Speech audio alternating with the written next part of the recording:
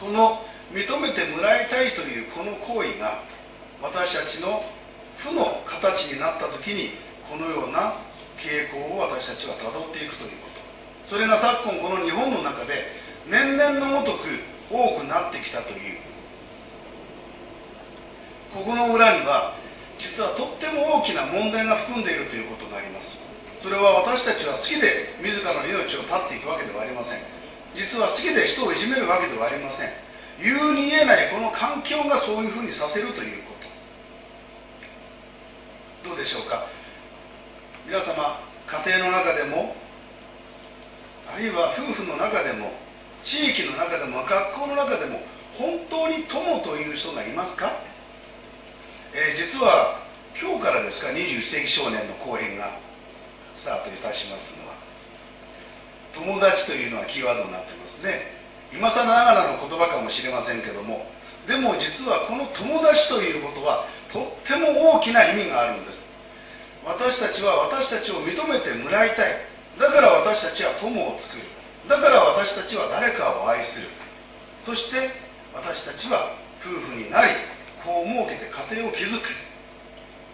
しかし自分という一個人が認めてもらえなかった時に私たちはとても憂鬱感を感じ、ストレスを感じ、そして私たちは鬱になり、大切な授かったこの命を絶っていかなきゃならないということ。きれい事で自殺はいけません。頑張って生きようと言ってもそんなことは私たちは分かっているんです。頑張っていけないこの今の日本の社会、頑張っていけないこの私たちの周りの環境がこういう問題を引き起こすということ。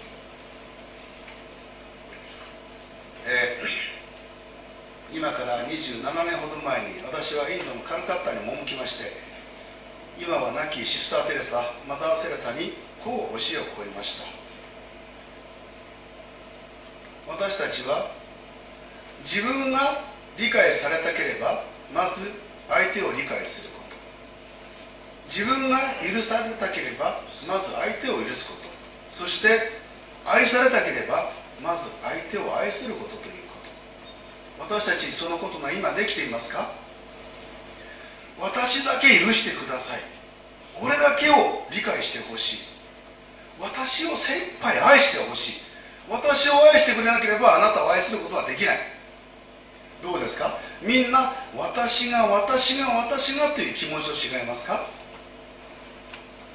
みんな肌の色が違っても言語が違ってもイデオロギー、風習、環境が違っても私たちはここにナイフを刺して切ってしまえば鮮血の真紅の血が流れるんです。どこの人々も皆同じなんです。痛いんです、苦しいんです、悲しいんです。そしてかか対象のように私たちを笑うんです。本質的なものは何にも私たちは変わりません。ということはどういうことかというと、やはり私たちはみんな寂しい生き物であるということであれば、私たちは仲間となって友達となっていくことがこの虐待という、あるいは自殺というこういう問題を阻止するその大きな意味につながるのではないかというふうに私は思っておるんです。まだまだこれから本当にこの日本経済だけではないでしょう。世界的な大復興が来ると言われています。その時に私たちは私が私がと思っていた時にこの社会を乗り切ることはできません。こういう時であるからこそ私たちは本当に他のことを思い、他がために生きながら自分も生かしていただくというこの輪のつながり、これを皆様が持っていただかないことにはいつ我に降りかかってくるかわからないこの問題が今あるということなんです。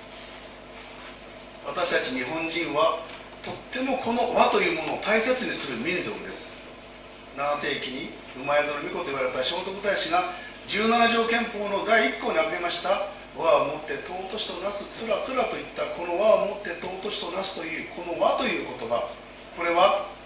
私たちはいろんな人間、いろんな考え方がある人たちが集まって結集してこの大和民族を構築してきた。だからこそ私たちは人を大事にしながらこの国をより素晴らしいものにしていこうという、そういう一つの歴史観と民族観がある我々この日本人なんですね。にもかかわらず、今私たちはエゴによって自分だけのことしか考えられなくなってきてしまっている。どうかもう一度皆さん、百花祥子というのごとく足元を見つめてくださいませんか。私が苦しければ私の隣の方も悲しくて苦しいんです。だからみんなでここは一つになって苦しい人の話を聞いてあげませんか。どうでしょうか。そして同じく肩を抱き合ってあげることができませんか。それができればかなりこの問題というのは解決になっていくと思います。これは日本だけのことではないでしょう。多分大きな意味で世界の恒久平和につながっていく、私はキーワードだと思います。どうか皆様の中でより多くの信頼できる友達を作ってください。決してこの友達という言葉を仕事をなさらないようにしてください。このような時期だからこそ、妻を信じ、夫を信じ、お父さんお母さんを信じ、そして祖父祖母を信じ、友達を信じ、師匠を信じ、先生を信じ、私たちは淡々と歩んでいきたいと思います。本日は、素晴らしいアーティストの方、そして、田中さんのような素晴らしい方がご講談くださいました。私の締めっぽい話はこれで終わらさせていただきたいと思いますけども、どうかこの気持ちを忘れなきことを願いまして、私の挨拶に変えさせていただきます。人はただ愛によって憎しみを超えることができる。憎しみをもって憎しみを超えることができない。これは我が宗祖釈尊が言った言葉でございます。どうか最後に皆様慈愛を持って自分らしく自分の人生を生き抜いてください。どうもご清聴ありがとうございました。失礼いたします。